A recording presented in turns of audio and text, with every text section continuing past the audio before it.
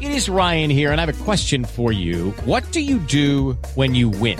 Like, are you a fist pumper, a woohooer, a hand clapper, a high fiver? I kind of like the high five, but if you want to hone in on those winning moves, check out Chumba Casino. At ChumbaCasino.com, choose from hundreds of social casino-style games for your chance to redeem serious cash prizes. There are new game releases weekly, plus free daily bonuses. So don't wait. Start having the most fun ever at ChumbaCasino.com. No purchase necessary. VGW Group. Void where prohibited by law. See terms and conditions. 18+.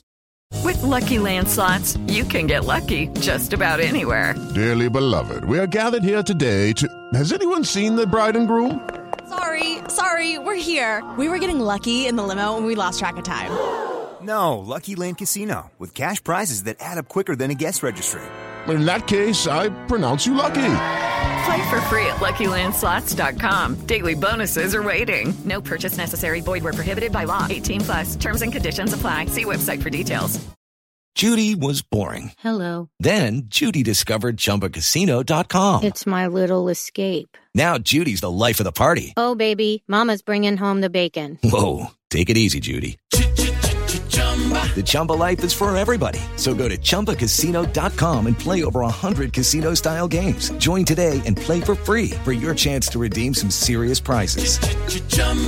ChumbaCasino.com. No purchase necessary. Void where prohibited by law. 18+. Terms and conditions apply. See website for details. This podcast is part of the Sports Social Podcast Network. Hello, everybody. Welcome back to Talk Steelers podcast. My name is Simo. Today I'm joined by Paul. Say hello, Paul. Hi, how's it going? We're also joined by his best friend, Billy. Say hello, Billy. Hello, mate. How are you? Very well, mate. It's good to see you yet again, Billy, which is, it's becoming a recurring thing now that Villa are on a decent run. I just can't seem to get rid of it at this point. And it was into the Screamers chat where Paul said, could we just talk about Villa right away and get it over with? Billy was quite excited to do about it. So I think we should do that, boys. We should just talk about your beloved Aston Villa before we go on to anything else.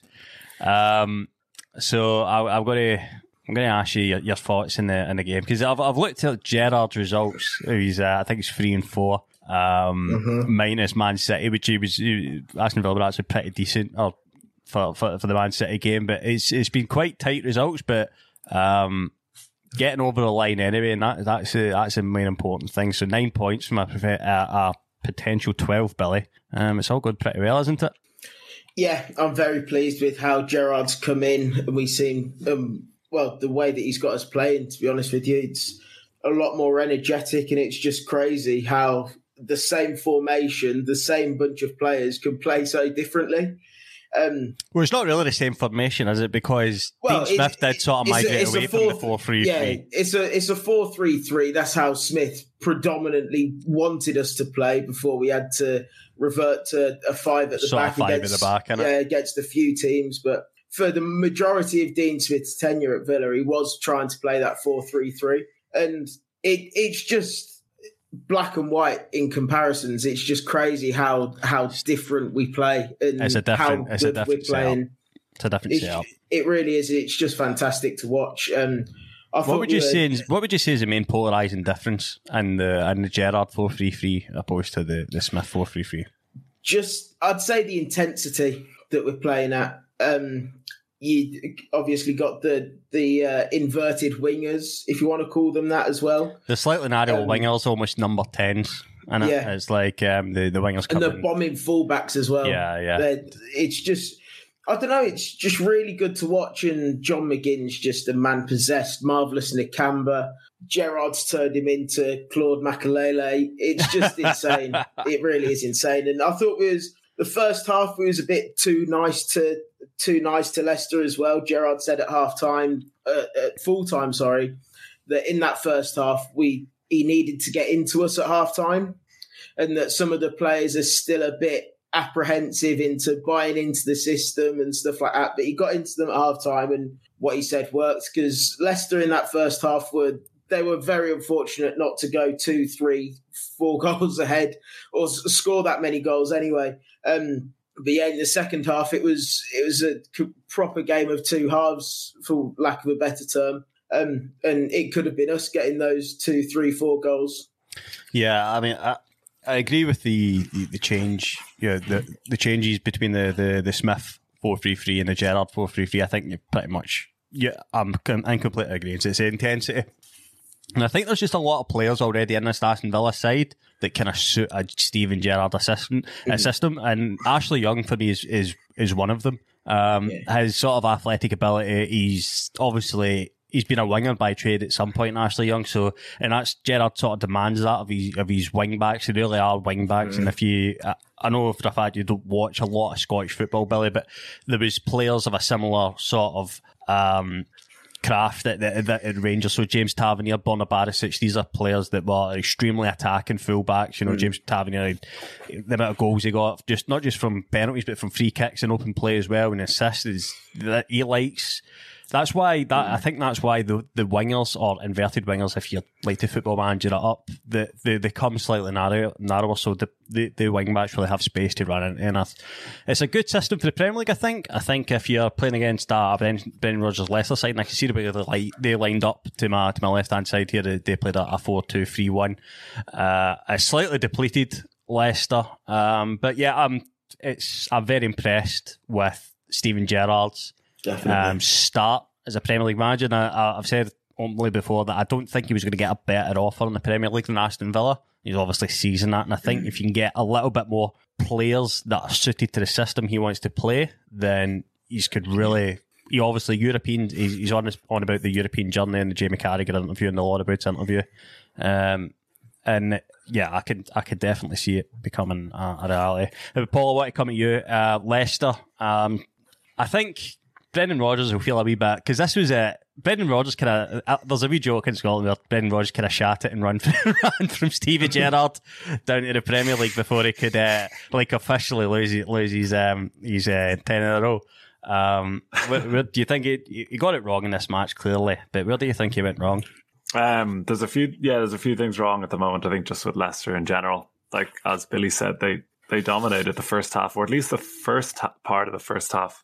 I was going to say, not the entire first half, but yeah, and they could have ran away with it, or you could have seen just them scoring loads of goals, and then they just dodgy at set pieces this season. I think Rodgers said that in the interview after the game. But I kind of have sympathy for him because they've lost Fofana, and he's obviously huge in the back, and then Wesley.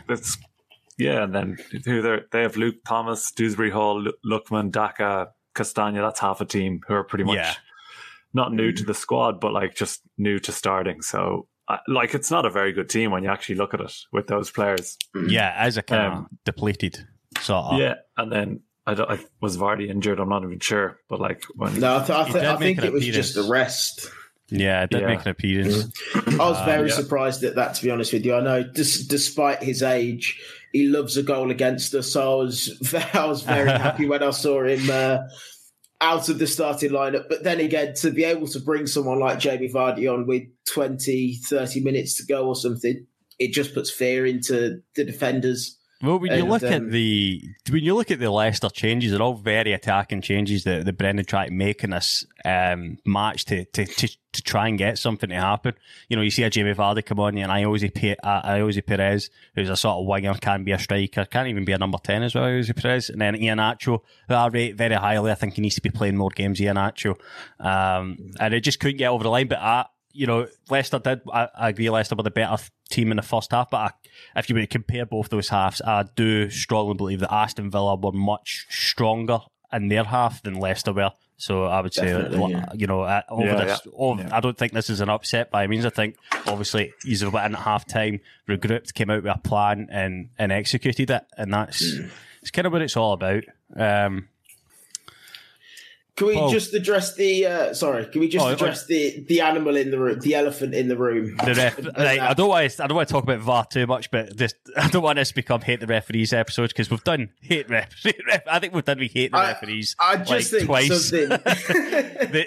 Go through the episodes. They're there. They're 20-minute sort of rant. So keep it to at least. Keep it to an hour, Billy. I'll try, but I just think something really needs to be said about referees because they're consistently being an embarrassment to the sport, and it's not acceptable. The FA, the Premier League, whoever's in charge of these referees seriously need to do something because it just isn't good enough. You've got 2 referees there with Michael Oliver and Paul Tierney, who was on VAR for the Villa-Leicester game, who neither one of them were aware or knew about the exception to the law. And I'm sure everyone knows what law I'm talking about, but the Jacob Explain Ramsey, it for the listeners. Jacob Ramsey had a goal ruled out just on the stroke of half-time. Schmeichel had his hand on the ball as Jacob Ramsey went to kick it into the goal. This is the official law. A goalkeeper is considered to be in control of the ball with the hands when the ball is between the hands or between the hand and any surface, e.g. the ground or own body, or by touching it with any part of the hands or arms, except if the ball rebounds from the goalkeeper or the goalkeeper made a save.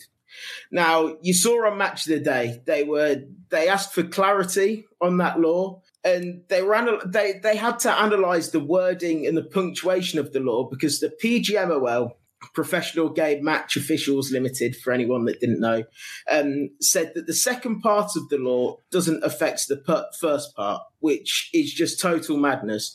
I understand what the law is. If you don't have...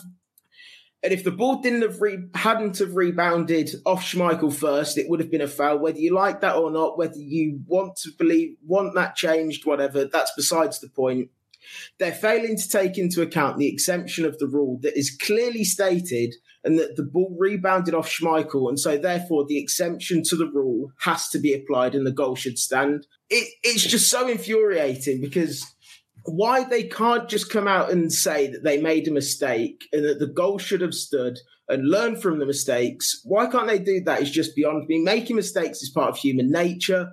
Everyone does it, but you need to learn from those mistakes and accept them, which is what the PGMOL aren't doing, and which is why we'll never improve. We won't get anywhere until something happens and change is made. I mean, you see Dermot Gallagher on Ref Watch this morning, time and time again, week in, week out, defending the indefensible.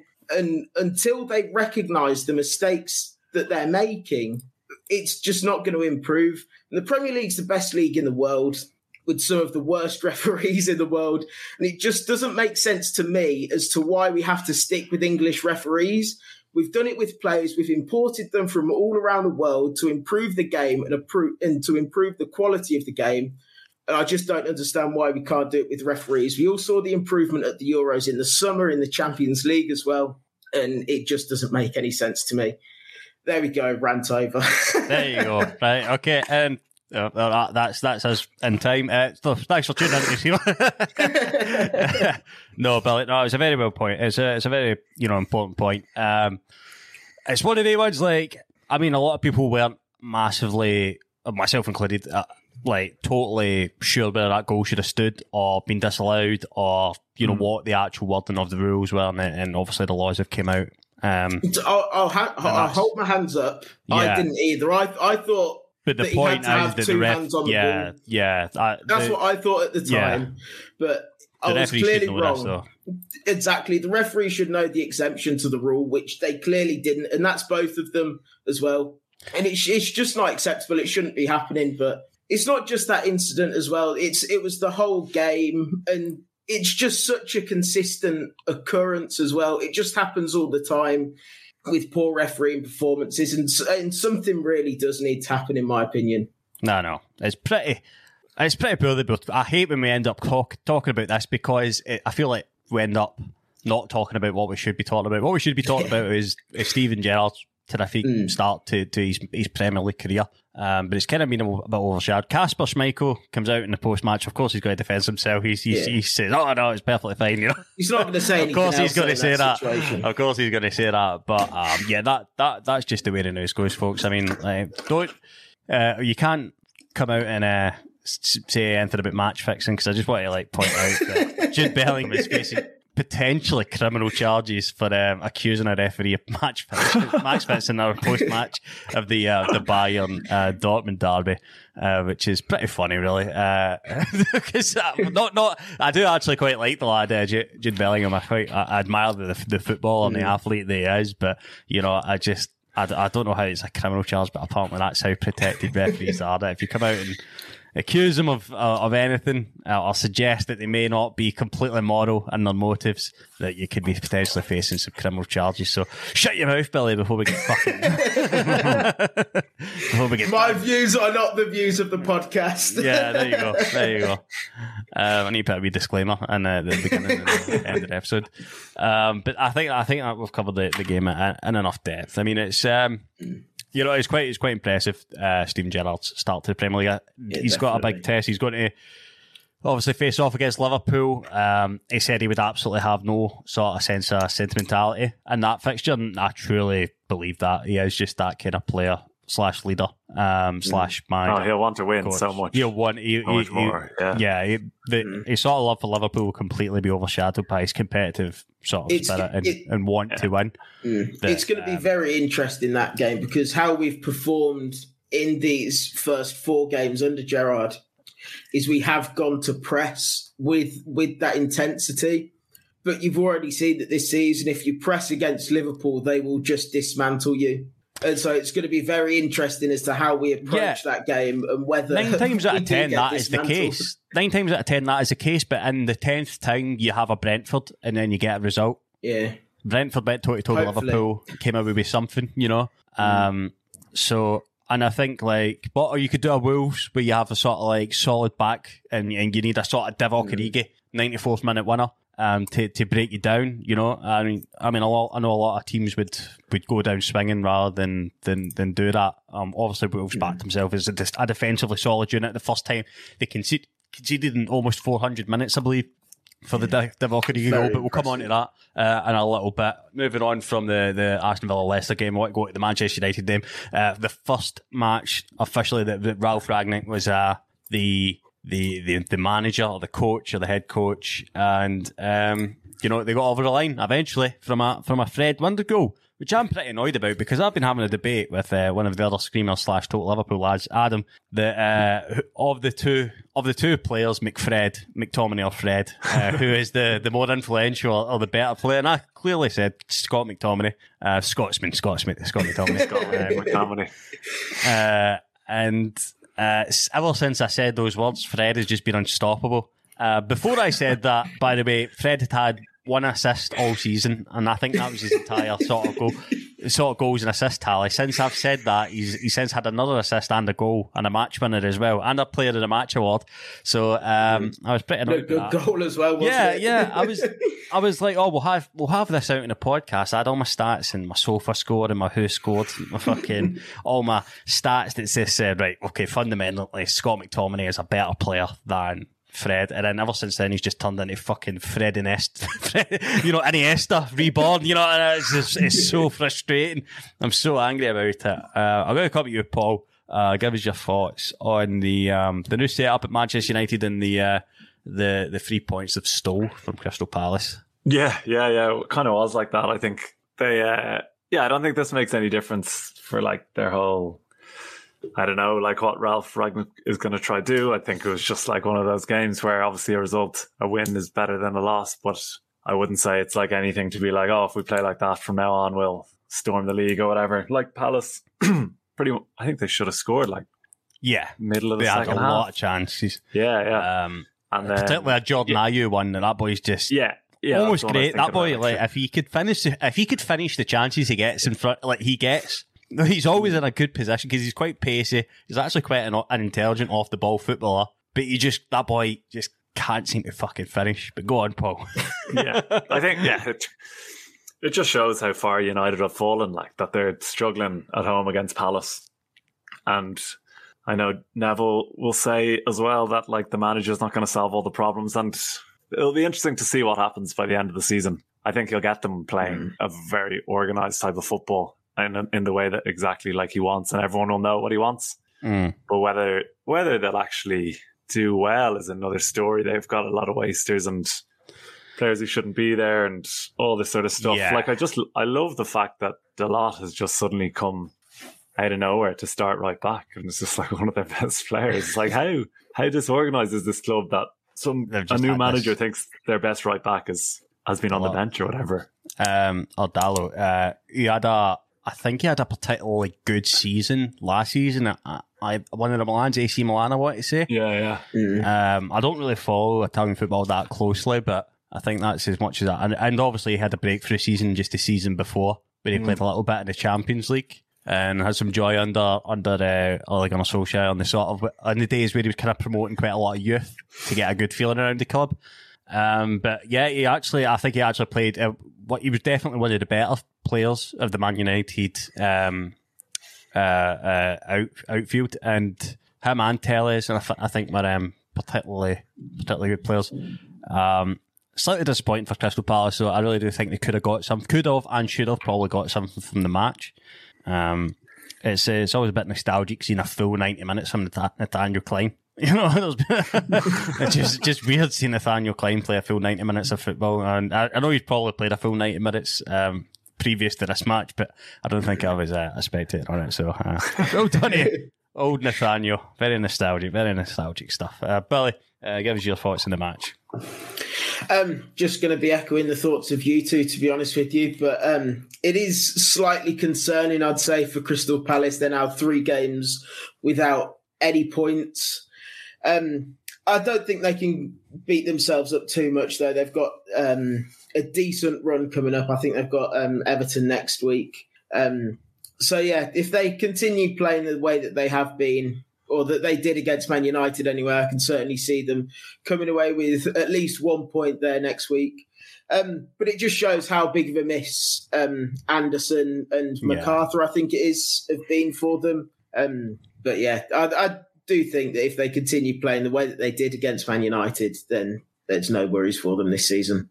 Yeah, 2 hugely important players there that they're missing. And we know that the Crystal Palace squad isn't a particularly deep squad at this time. Obviously, they need to do a wee bit of business, I believe, in either January or the summer, just to sort of deepen that midfield as well. I mean, Kouyaté, Gallagher, I think are good players.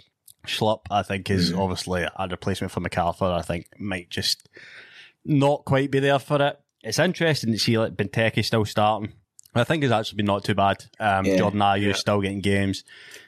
They need to work on the final product. Clearly, they had chances to go and get something from this game, and they really need to take that, especially when you're away from home.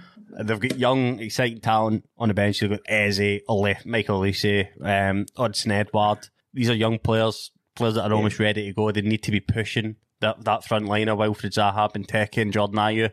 They're the old guard of Palace. They are the sort of Hodgson front three, aren't they? So it's interesting to see they're still first choice. And I don't know. I'm not massively of the opinion that will be the first choice front three for Crystal Palace come the end of the season. I do see a sort of no, I don't think so. Or an Olise or maybe even Edouard sort of nailing down a spot if they can get the minutes, because they seem to get enough minutes coming off the bench. They seem to get a solid sort of 20 or 30, enough time to come on and actually make an impact rather than just sort of 5 or 6 near the end of the game.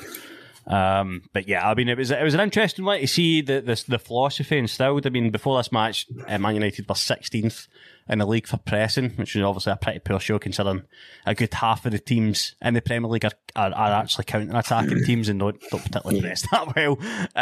So to be like that far down the list, it kind of shows how unfit and how poor they were. I mean, there's still a lot, I think, wrong at Manchester United. And I don't think this is necessarily I don't want to say it's a false dawn, but at the same time, it's one thing to go and play one game and you sort of press for 90 minutes. It's when you're on that sort of 15th game of pressing, twice a week, that you sort of really see if players can stick to it and do it all overseas. So it's why,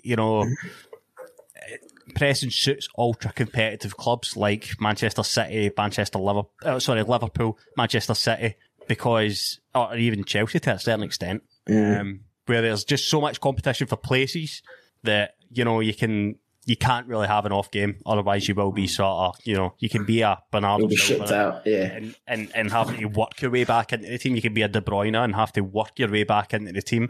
I mean, I recall a game recently where I seen Kevin De Bruyne pressing at sort of. And I think it was the Manchester derby actually. Kevin De Bruyne pressing at like 90 minutes in when the game's won, and that's the sort of attitude. If that's the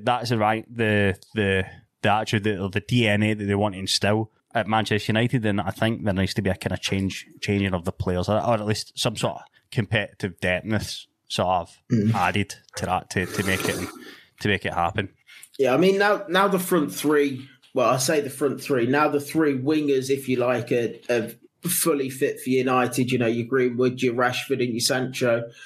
I do think we'll see that the pressing, like you just mentioned, then for when Greenwood comes on to impress, if you know what I mean, especially in the early days as well. So I do think that will come to Man United, if you like, but it's going to take its time for Ralf Rangnick to properly get his philosophy instilled, if you like. It'll be interesting to see the players he signs. Definitely, yeah. If they're like sort of gegenpressing players. I mean, this guy is the father of the gegenpress. There's a really, really good video on Tifo Football about the history of Ralf Rangnick and why there's quite a lot of German coaches or coaches adjacent to Germany that kind of fed off quite a lot of his philosophy. I mean, domestically, you can look at Tuchel, Klopp, Ralph Hasenhüttl. These are sort of coaches that kind of live off a pressing philosophy, and he's saying, he's of the modern German impression of it, he's very much sort of had a lot of influence on. And he's one of these coaches, a bit like a Bielsa, where he has a lot of influence and respect in the game that's not necessarily tied in with trophies. It's just about... Yeah. There's coaches in the world that consider Bielsa to be one of the best footballing or the best footballing mind in the world, but he's managing Leeds, And it's the same with this guy. He's managed quite a lot of good things, judging from his CV, in Germany in particular, and particularly with the Red Bull organisation as well, taking them to another level as well. So, yeah, it's going to be an interesting couple of months at least for Manchester United. Anything to add, Paul, before we move on? Nope, that's it. Right, okay, let's go to Antonio Conte's Spurs as he got a win over Dean Smith's Norwich. It's weird to see like a big, well, not a big, but like a club of stature playing a five at the back against on the back three as we'll call it. But they still it got them over the line. Still troubles at Norwich. Do you think Dino can keep them up, Billy? You think your old boss can do the business? It's a really tough one because on any normal year, I think he does. However, this year there's just so much competitive. It's just so competitive, that bottom half. It's going to be a real tough ask for him. If he can keep his players fit, then I do think it obviously gives him a lot more of a chance. And if they want to invest in the winter transfer window, I think Dean Smith knows what he's doing in the transfer window. We've seen that with his signings at Villa. But it was always going to be a real tough ask for them to do something. But since coming in, he won his first game, didn't he? They drew to Southampton. I can't remember if there was a game before that as well. If there was one in the week, was there? I can't remember. No, not sure. But he's doing a decent job there. And like I say, on a normal year, he does keep them up. This year, it's just going to be a massive ask. I think it's important that they actually stay within touching distance of the other clubs around them for up to Christmas and New Year's. Yeah, because they're all level on points at the bottom, but you just don't see it happening. Like they have Adam Ida and Pukki up front. It's just screams championship. Ida plays for Ireland and he's atrocious. And then the defence is ropey as well. These are all championship players, bar a few. I don't know why you're giving Pukki another chance to lead the line in the Premiership. It's the last chance you get. The first time. But yeah, exactly. But it wouldn't surprise me if they go and get someone in January, to be honest. Yeah, and it'll make a big difference. You could see in the Pukki had a chance at 0-0 and Ida had a chance at 1-0. And if those go in or one of them goes in, it's a different game. But these players aren't goal scorers. They're definitely not in the Premier League yet. Well, Ida, there's a lot of hype around Ida still, but I don't see it happening. But yeah, like Norwich will go down if they can't score goals. Like. This isn't a club that are scared to go down. This is they just they relish it. Yeah, they relish it. They're like, oh, good, we can win again. Win games. We can win every week again. Great, yeah, great stuff. We're going to win at least 40 games next season. You know. Honestly, I think they give themselves as good a chance as they possibly could by hiring Dean Smith. I really think that is the best appointment in world football that they could hope for. Really, I really do strongly 100%. Believe that. And I think they got him just based off the fact that Dean Smith doesn't particularly like to be out of work. I think, honestly, that's the reason. I honestly think if Dean Smith holds out, then he maybe, he gets another job in the Premier League, when teams start sinking ships next season or something like that, or he can get an upper tier job in the Championship or something like that. I don't think he needs to take a Norwich job, personally. I think he maybe gets a chance at a slightly more established club, but he's there. And I think, if he... Norwich in a game, I think I totally agree with Paul, where they need to stay within touching distance and they need to hope for things to go seriously wrong at the clubs around them. They need a Burnley to have like a meltdown. They need a Southampton just to crumble. They need like a Southampton injury to Livramento or something like that, or a Shea Adams injury that takes them and drags them into that fight with them, or Brentford to losing Ivan Toney or something like that, even though they actually had a positive result at the weekend in the absence of Ivan Toney, but that's what kind of Norwich need around them, and whether that'll happen, I don't know. They need a Newcastle, they need it not to work at Newcastle, although I think Newcastle are going to go and spend big in January and be pretty safe. That's the thing. But yeah, it's an interesting one. Paul, Conte, things are starting to go a little bit better at the club since he lost in the Europa League, or the Euro Conference League, should I say, which he was disgusted by. Refused to speak to the players afterwards.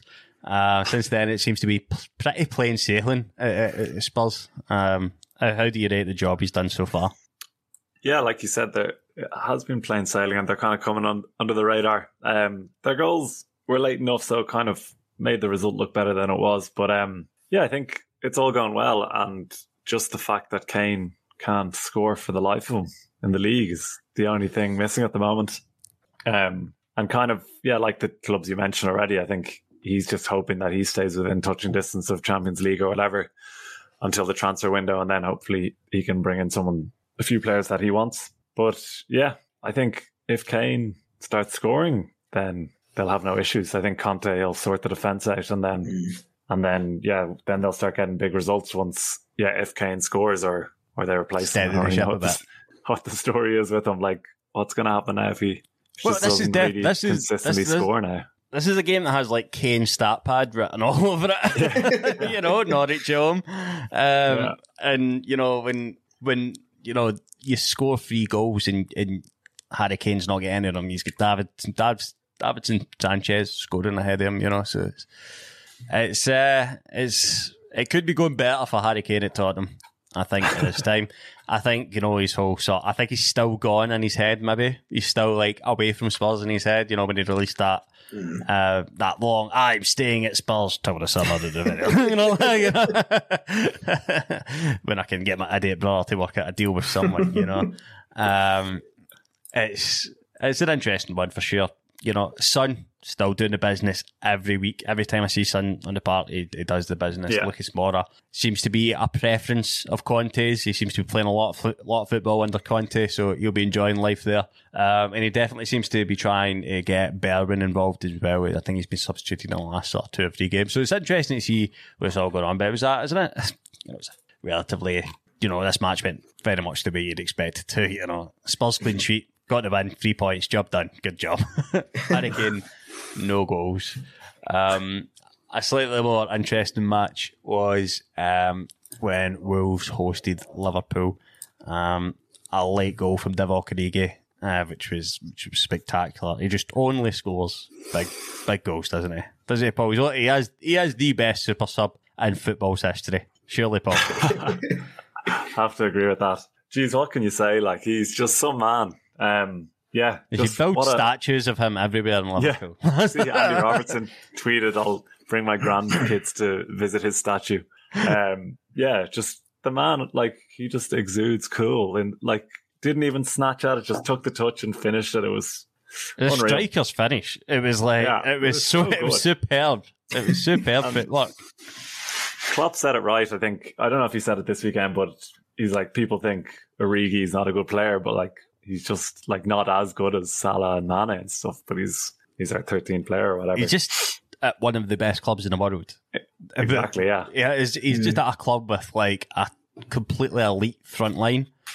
Yeah. Granted, Jota's went in and gone from a sort of like rotationary role to being, you know, quite a big part of the way Liverpool play. And Origi, this is Origi's role in this team, is just to come on and score big goals, like, and be like a proper centre forward. Come on and be Divock. Yeah, just come on and be Divock. And it must be gutting for this Wolves side because they put in a shift to get a point here. Like, they must be absolutely exhausted, ran off that, because it's a difficult day to play Liverpool. They really do force you to run just everywhere to prevent them doing what they want to do.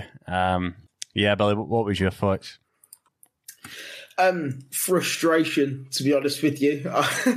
I'm sure it mirrors your thoughts on the game. But yeah, as a West Midlands rival to Wolves, you never like to see them win. And as a Man City hater, I always want to see Liverpool win as well. So yeah, it was a very frustrating game to watch. That Jota chance was what he was trying to do in smashing it, when he just needs to place it into that side netting with his left foot or right foot even. He just needs to place it in, but instead he tries to blast the back of the net off. Do you think the crowd got in his head for that one or something? It felt like it he must have wanted done. to smash it and just run off. Yeah. Yeah. I think so, yeah. The bottom corner was just open. He had a pretty woeful game, like, altogether. Yeah. It was one of those... Off the ball, he wasn't at his best. His passing wasn't very good. His finishing was atrocious. He had chances that he finishes in any other day. I feel like if it's any other opponent, maybe he bags that. Although I've seen Jota miss some howlers this season. Yeah, I mean, that's a difficulty, you know. Is he that top level player to get Liverpool over the line and get them a league title? Because without a Divock Origi on the bench, you know, you lose that game. Well, you don't lose that game, you don't get anything from that game, which feels like a loss, which gives up ground to Chelsea and Man City, you know? I think Jota can be that player. I just think in this game in particular, just in this game in particular, against his former club, it almost seemed like he wanted to score just way too much. Recently, I was listening to the Ben Foster podcast with Ian Wright on, and he said whenever he played against Peter Schmeichel, he was very much the same. Like, he would want to score just way too much, and he never could, because he always had that necessity and want to score against him, and it was just too much that he never did. And I feel that's exactly how Jota felt in this game. He just wanted to score way too much, and it just never dropped for him. He had the chances, he had more than enough chances, the one we just mentioned. But like I say, it was just such a strange game from Jota. He just wanted to score too much, didn't he? It's an interesting take. Yeah, I mean, it's a great 3 points for Liverpool, this. You know, it moves them above Chelsea in the pecking order, even if it's, you know, for a week or so. It still leaves that top of the table, that top position, just, you know, 2 points in it. You know, it's so tight up there. You just cannot afford to lose these points. I don't think, if you want to win the league, then when you sort of review the season, you think, fuck, you know, how did they keep us out? You know, and I think, you know, Liverpool look back to like sort of the Brighton game, the Brentford fixture and stuff like that, if they don't go over the line. But yeah, I mean, it was a particularly good game. Good off the stats, Joel Matip actually gets man of the match for this fixture, which is quite interesting. But yeah, there's a lot to like about Wolves under their new exciting coach, Bruno Lage. Keeping clean sheets is obviously a good thing for the Premier League. I wonder where they're going to be at the end of the season and what it's kind of going to lead to and what their next steps will be. We've got a tough run coming up as well, so it'll be interesting to see how they get on during that as well. Definitely. Let's go to a Newcastle Burnley game, 4-4-2 versus 4-4-2. Eddie Howe and Sean Dyche, managers that know each other very well. Callum Wilson gets a goal and plays the important role that he was signed for Newcastle to do, and Newcastle get an extremely important 3 points, not only because they need points on the board, but they're actively, with keeping points away from Burnley, which is a sort of immediate rival for them in the table wise. Paul, I'll come back to you. What are your thoughts on the match? What are your thoughts on the good form of Joel Linton, who seems to be looking like a bit of a bright spark for Newcastle in these recent games in terms of just his footballing form? So first thing, actually, Jota should have done what Wilson did. Just put it in the back of the net with the open goal. I don't know. Joe Linton, he's just become a figure of fun. I don't know what the story is. And now he's just kind of turning it around slowly but surely. He's becoming an influential player on the football pitch. Like, he's having quite a lot to his game.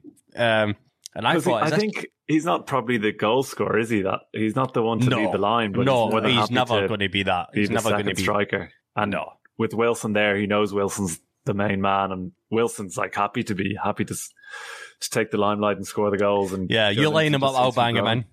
Exactly. Because you can't. But it seems he's kind of turning his career slowly around. It's good for him. Like, he seems like a nice fella. Yeah, I mean, it's I've been making fun of him for quite a long time. It feels like a long time because it does. He's abysmal. For at least the entire lifetime of Screamers, I've been actively making fun of Joe Linton. But honestly, I have been genuinely impressed by his last probably 2 or 3 matches that I've seen him.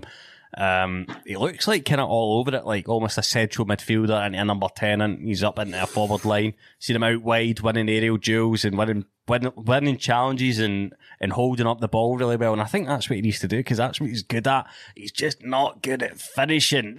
He's just not good at finishing. He's not good at that final product. But everything in between, he's a big man. He's a big physical, strong athlete. I think these are the things he needs to lean into. He needs. Playing against a Wilson, I think, is a perfect match for Joe Linton.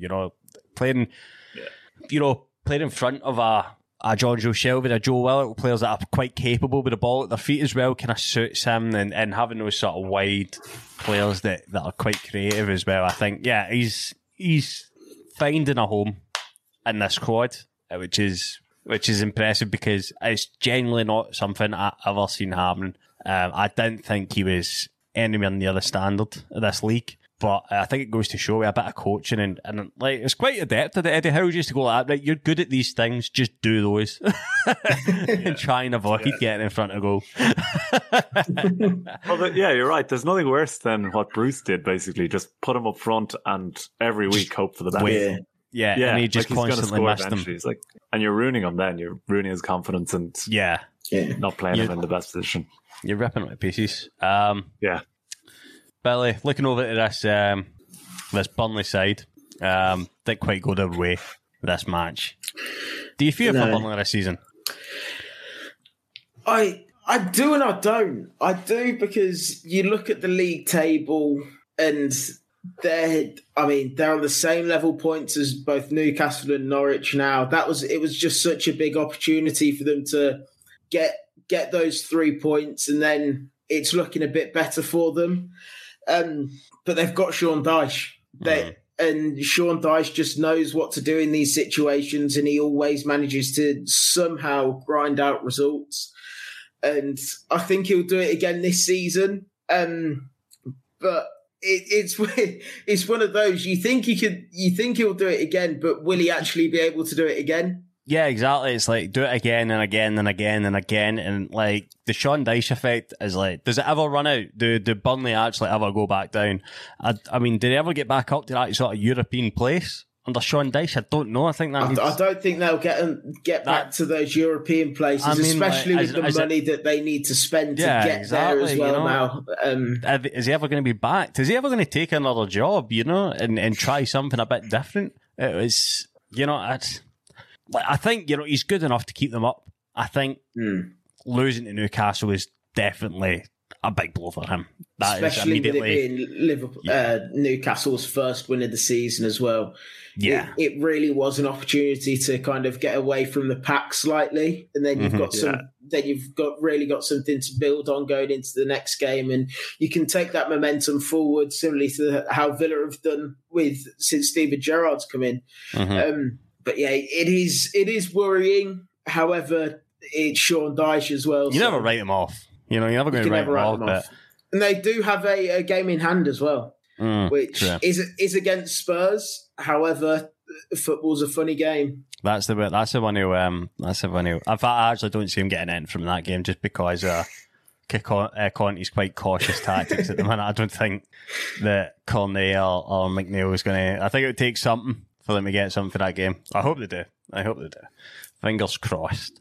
I want to go to probably a game of the weekend, the game we're going to finish up on here, boys. It was West Ham hosted Chelsea. Come from behind twice to get the win here, David Moyes' West Ham. Absolutely superb work from them. Paul, where did it go wrong for us? Because Chelsea did not play too bad in this game at all. It was just Mendy had his worst ever game for the club. Yeah. He had his worst ever game in a Chelsea shirt. I think that was it. I think the third goal, the final goal, I feel a little bit sorry for him. Like, it's a bit of a freak goal, takes a weird turn out of nowhere, but he don't know much. The first goal, that's a cross. That's a cross. That's exactly. Scuffed. And then you just look stupid then. And then, the guy who kicked it looks amazing, even though he fucked it up. But with the penalty, it's just like, what are you at? Like, what's the... I know the whole, take a touch, but the situation turned bad so quickly. It was like, what... He seemed to, want to hold off the player. And you're like, no. And then it turned terrible from them. Yeah, but, Chelsea, they went 2-1 up. Mount's goal was unreal. Loved it. And still, it's not all Mendy. Definitely not all Mendy's fault. But you'd expect Chelsea to be winning. But it seems like they finally hit that dodgy period. And we'll see what happens from here. I mean, purely Chelsea scored 2 goals and probably could have had a few more. But it's it was a lot of this was in a relation a lot to Mendy's individual errors. I mean, there was I can't lay all the blame at him. I don't think outside the sort of Thiago Silva, the back line weren't up to much this game. They went up to the usual standards anyway. But West Ham, they just know how to get a result. They know how to exploit a team like this and get the knife in. If there's a chance to be there for West Ham to win, they generally, you back them to take it, and that is why they're still in the top 4 teams in the country, and it's almost Christmas, which is crazy. Lanzini got his first start of the Premier League season and scored a penalty. Michael Antonio gets the assist. Jared Bowen scores a gorgeous goal as well. I mean, West Ham just absolutely flying. I mean, did you see Lanzini running after Reece James after he scored the penalty? Yeah. It's just what you love to see. Yeah. The best is the best sort of stuff. Dear me. Anything to add in this game, Billy? No, not really. It's just a big shock, really. It's like I've mentioned several times before, those 3 at the top, you just expect them to win every single week, and fair play to West Ham. They've taken 6 points off 2 of them and come very close against Man City as well. So you've just got to say fair play to them sometimes. But it does feel very much like that. But not to the same extent, but it kind of feels like when Leicester went on to win the league. Right, are they going to get Champions League football? When's that bubble going to burst? Is that bubble going to burst kind of thing? That's I'm very much in the same mind as is this Champions League bubble going to burst? And if it is going to, why is it taking till Christmas for West Ham still to be in a Champions League place? And if they could even run it down to the wire and if they can be within the sort of last 5 games and still have it a viable outcome, then they'll do it as well. If they've got 3 games to go and they need to win those last 3 games, they will win those last 3 games. You'd back them to do it. It's just the confidence around West Ham at the minute in the team with the fans as well. David Moyes, they will go and get those 3 wins. I seen a thing on Twitter about and it was a group that were against the owners of West Ham and trying to oust the owners. And I was thinking, well, things are turning out not too bad. Lord, put the old banners away, put them in a cupboard, bring them out for another day. If it comes, on your back, it's sort of like pre-Moyes. Like if you go back to the end, you know what I mean? Some people just don't know how to admit, maybe things are going all right now. If you're like West Ham and it's almost Christmas and you're in 4th place, I don't think you need to be at the stadium thinking bored out. It's a bit different if it was in the Newcastle situation, isn't it? yeah, exactly. It's not even that sort of situation. I mean, it's a bit weird. I just thought it was an interesting thing to see. I don't think if you're wanting the honours out when you're 4th in the league and you're West Ham, then I don't think you've got anything in particular that's going to live up to your standards. Yeah, exactly. I understand they're in a new stadium, but sacking the owners isn't going to. You're not going to go back to what was the name of West Ham's old stadium? The Bowling. Upton Park.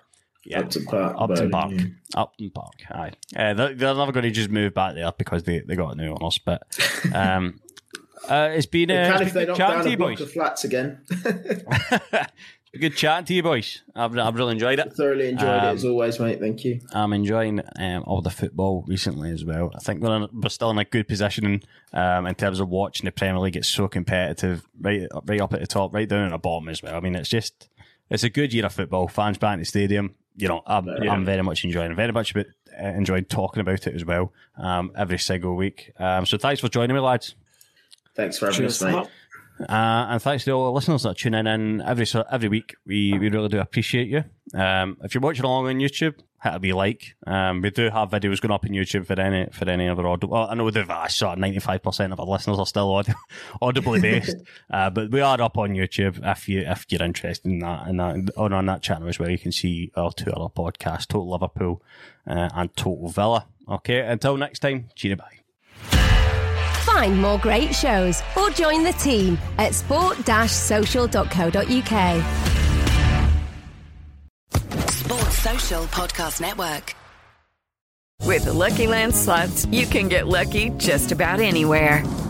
This is your captain speaking. We've got clear runway and the weather's fine, but we're just going to circle up here a while and get lucky. No, nothing like that. It's just these cash prizes add up quick. So I suggest you sit back, keep your tray table upright, and start getting lucky.